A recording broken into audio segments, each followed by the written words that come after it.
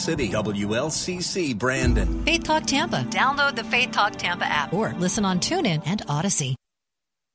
Following is sponsored by Verse Ministries and is pre-recorded.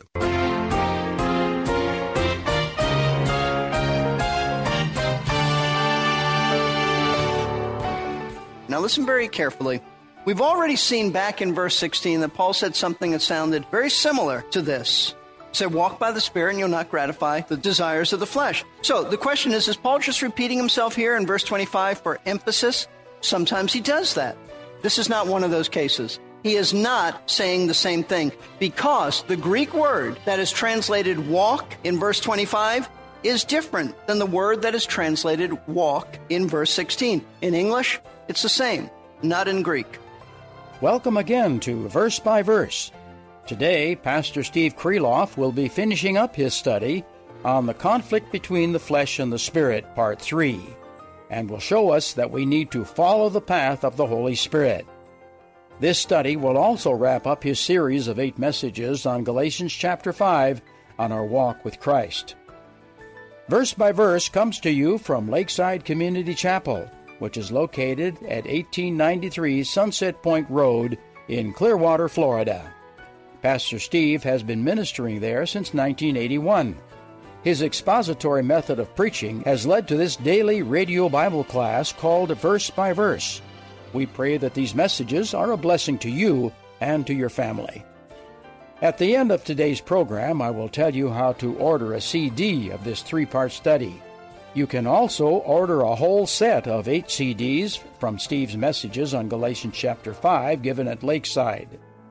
It's time for class to begin. Here now is Pastor Steve.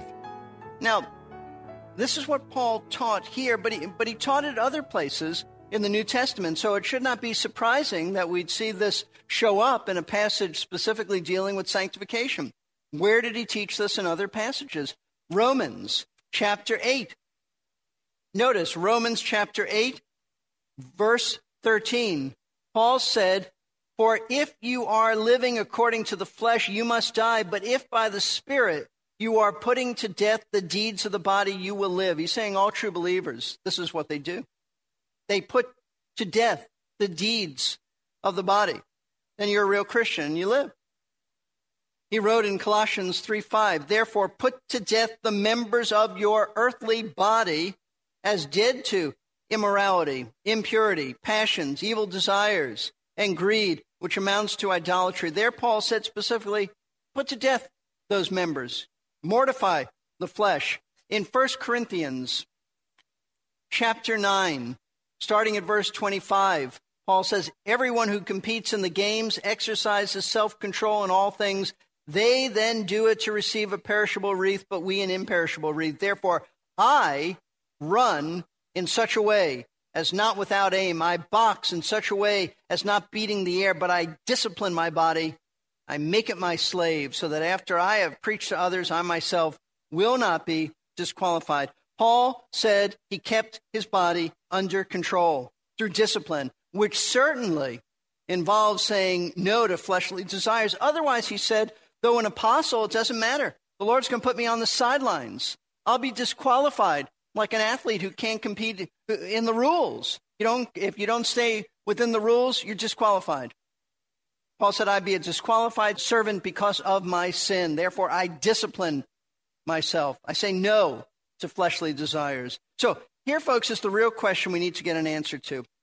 If Paul is saying that he wants us to continuously crucify our flesh and put to death its sinful desires, how in the world do we do this? How do we do this? How do we actually go about mortifying the flesh? Well, let me give you a couple of thoughts to help you to put those fleshly desires to death. I would encourage you to take notes. This is why we put in your bulletin a place to take notes. You're not going to remember this if you don't take notes.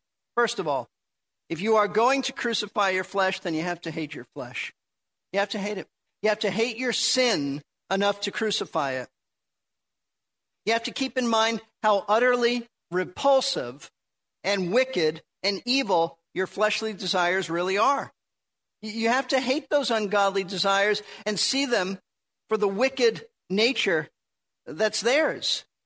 You see, in keeping with the analogy of crucifixion, only, as I said before, only the worst criminals in the Roman Empire were executed this way. Crucifixion was not for the nice people of Roman society, but for the lowlifes, for the scum of that society. Therefore, don't look upon your flesh and its desires with pity.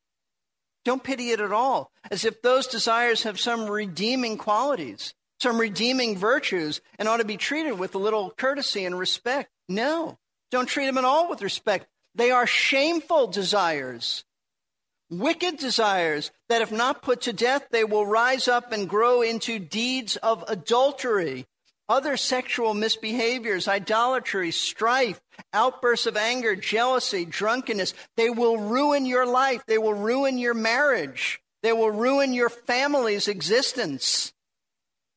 That's all the flesh wants to do. Don't give it any courtesy. Don't give it any respect. See your flesh for what it really is and kill it. Murder it by repentance, or else it will cause you great spiritual ruin and regret. So hate your flesh so much that you want to crucify. And you know what will help you to hate your flesh? See the holiness of God. Look at the holiness of God. You look at the holiness of God and the purity of Jesus Christ, the purity of God the Father, God the Spirit, and you will hate your sin. Secondly, if you're going to crucify your flesh and its desires, and you have to be decisive about it, you cannot be tentative about this. You can't think this thing through. You can't waffle. You can't have any doubts about whether you want to do this or not. In other words, you cannot entertain any thoughts that it just might be an option of whether I want to let these desires live and develop into sinful actions. There's no option. They have to die. Otherwise, you'll be undone. Listen, when you initially came to faith in Christ, you were decisive about your repentance. You knew that you wanted to turn your back on everything you were aware of that was sinful and wrong. And you knew that you wanted to embrace Christ. You didn't do this in a halting manner. You were decisive. Well, you have to be just as decisive and certain about taking up your cross daily to execute your fleshly desires now. You can't spend time thinking this through, trying to decide whether or not you're really going to dwell on those fleshly thoughts, or else you will find some way, because sin is so deceptive, you will twist things around. You will find some twisted way to justify and rationalize your sin. That's what happens when you entertain them. You'll come up with something. Sin is deceptive. Satan is deceptive. You just have to be firm and decisive in making up your mind that you're going to put your flesh out of its misery by saying no to it daily. Don't have any pity on the flesh. Be decisive and kill it. I love the way John Stott explained this decisiveness in putting to death the deeds of the flesh. Here's what he wrote. The first great secret of holiness lies in the degree and decisiveness of our repentance. If besetting sins persistently plague us, it's either because we have never truly repented, or because having repented, we have not maintained our repentance. It's as if, having nailed our old sinful nature to the cross, we keep wistfully returning to the scene of its execution. We begin to caress it, to long for its release, even to try to take it down from the cross. We need to learn to leave it there.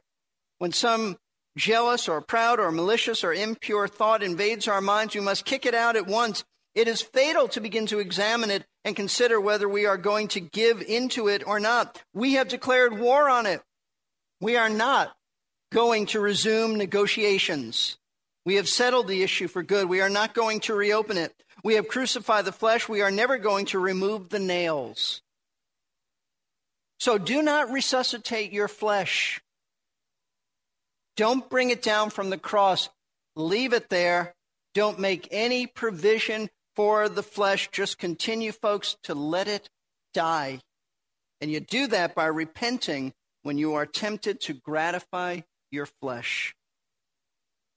Now, so far, we've seen that Paul has revealed two key truths concerning our battle for sanctification. If we are going to overcome our fleshly desires, he says, number one, you must walk by the Spirit. Fill your mind with biblical truth. Number 2, we must crucify the flesh daily. Kill it. But now the third and final truth Paul gives about sanctification is that in order to overcome our fleshly desires, we must follow the path of the Holy Spirit. Follow the path of the Holy Spirit. Verse 25. If we live by the Spirit, let us also walk by the Spirit. Now, Paul tells us here that if we live by the Spirit, and in the original Greek text, the assumption is that we do. If we live by the Spirit, we do. We live by the Spirit, let us walk by the Spirit. We do that, we live by the Spirit because we are Christians. Christians have all been made alive by the Holy Spirit, and He is the source of our life. So the assumption is this is exactly what is true in our lives. Then, since we live by the Spirit, Paul tells us we are to walk by the Spirit. Now listen very, very carefully. We've already seen back in verse 16 that Paul said something that sounded very similar to this. He said, walk by the Spirit and you'll not gratify the desires of the flesh. So the question is Paul just repeating himself here in verse 25 for emphasis? Sometimes he does that.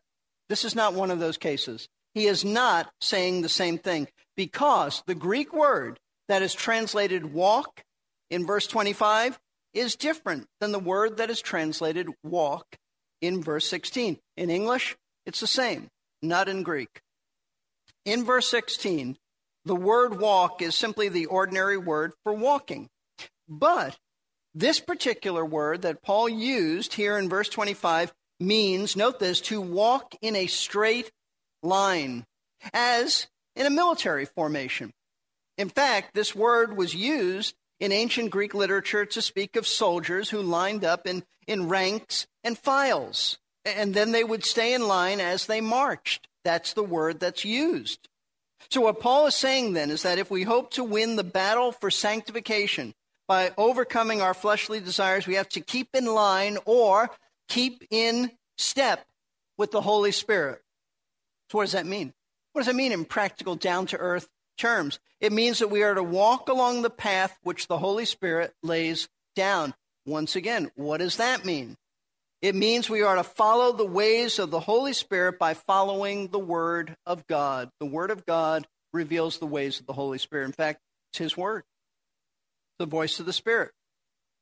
Now, take note of something that's very important. The only way to keep in step with the Holy Spirit and His Word is by being disciplined, not lazy, disciplined. You will never grow spiritually if you are not disciplined to use the means of grace or the means of growth that the Spirit has provided for you, such as studying the Bible. You'll never overcome the flesh if you're not in the Word and the Word is not in you. Spending time in prayer. You'll never overcome your flesh if you are not connected, talking to the Lord on a regular basis. Fellowshipping with other believers. That's how God strengthens us. Worshiping Him, sharing the gospel with unbelievers and serving Him, obeying His ordinance of baptism and regularly participating in the Lord's Supper. These are the ways that the Spirit of God has provided for us to walk in His path. It doesn't happen by accident. It doesn't happen simply because you want it to happen.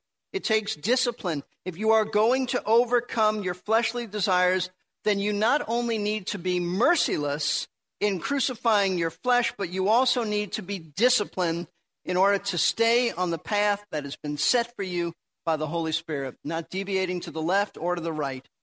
So I've said all along, no one ever overcomes their sin by being passive, by being lazy. It takes discipline and determination to follow the path of the Spirit of God. God will always give you the strength to do that. That's His will.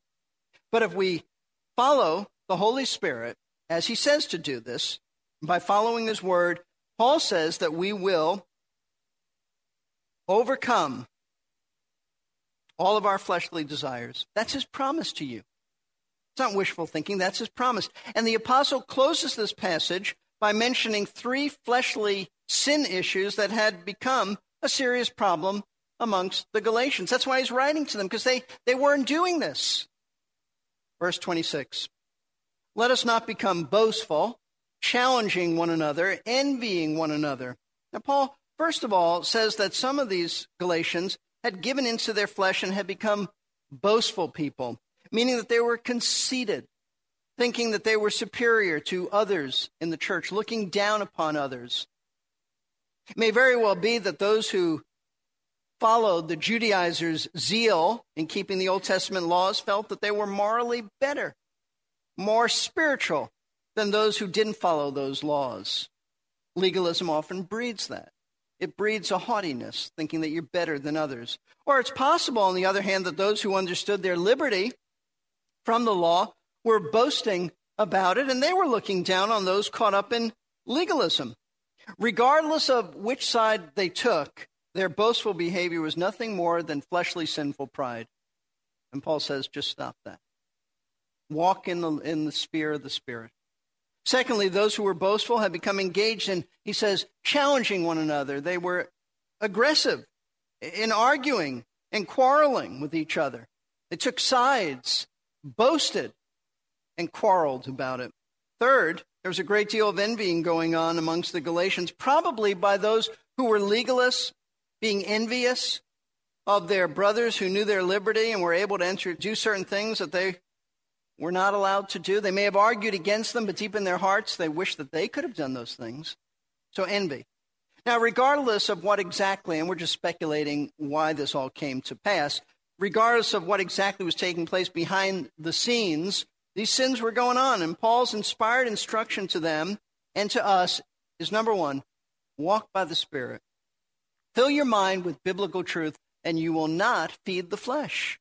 Number two, crucify your flesh. Keep putting to death those fleshly desires by constantly renouncing them as evil.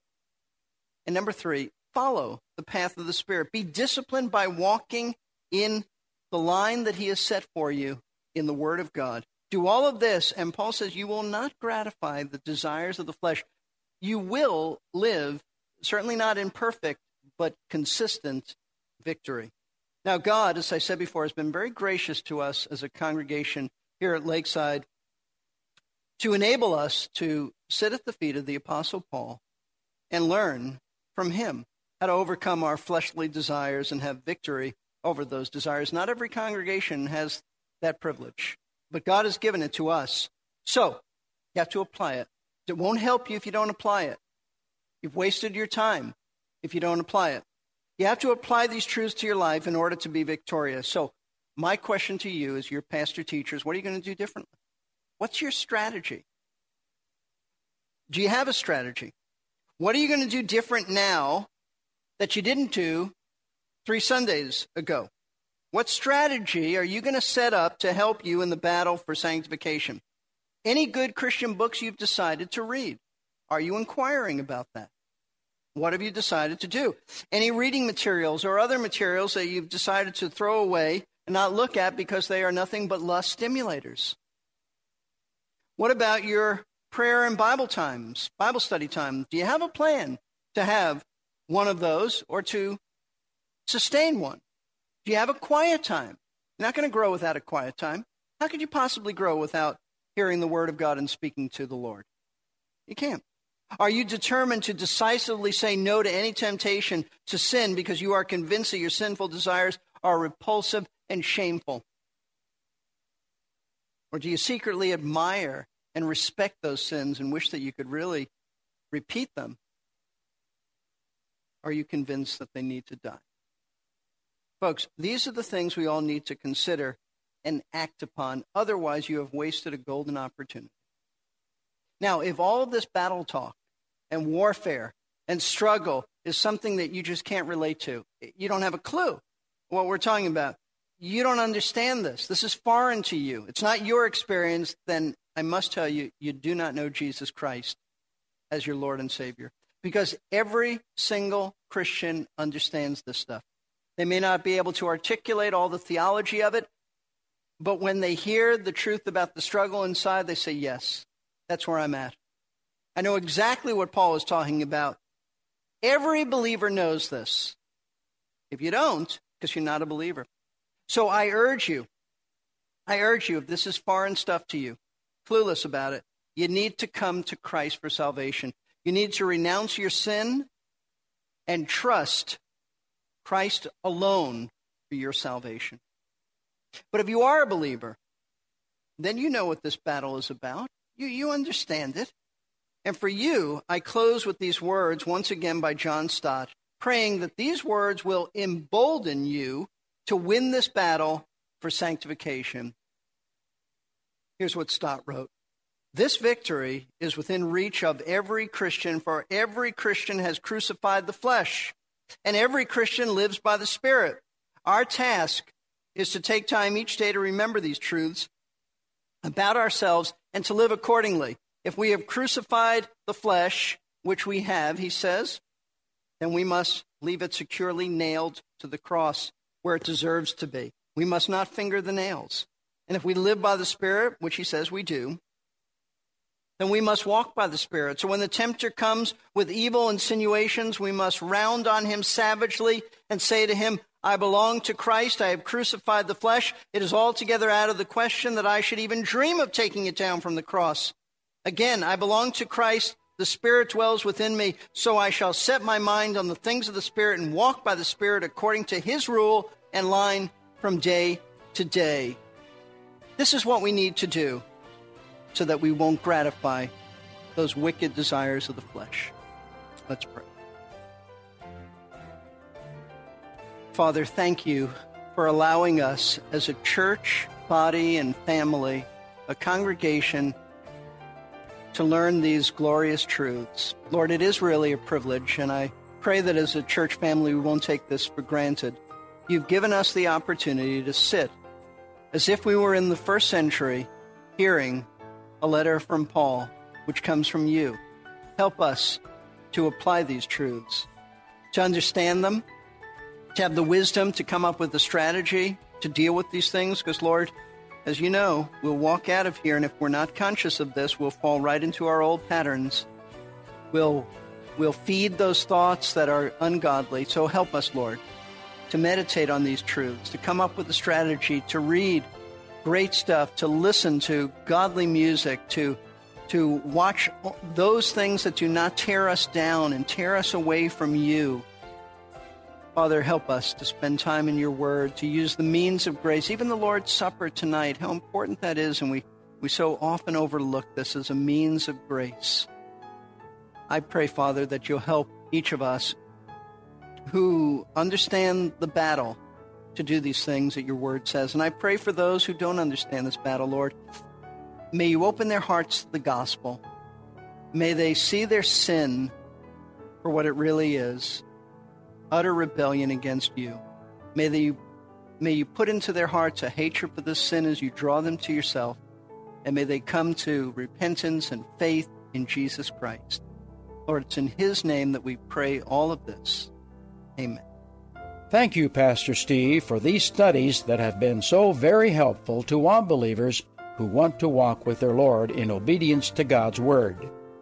You can listen again to this and many other studies by going to our website, versebyverseradio.org, and clicking on the Message Archive tab. Or you can order a CD of the last 3 classes of Verse by Verse by calling us at 727-239-0306. The entire set of 8 messages on Galatians chapter 5 can also be ordered.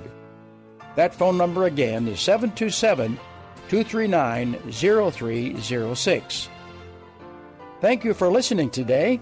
If these programs have been a blessing to you, why not make it possible for many others to receive the same blessing? Your prayers and financial support are a vital part of continuing to produce and air Verse by Verse. We depend on interested listeners like you who first have been faithful to their own local church to come alongside us and help with the financial burden of producing and airing these programs. If you have a desire to help financially, call us at 727-239-0306. You can also give online at versebyverseradio.org and clicking on the Giving tab. Your regular support is greatly appreciated. On our next Verse by Verse, Pastor Steve will begin a different series of studies, make plans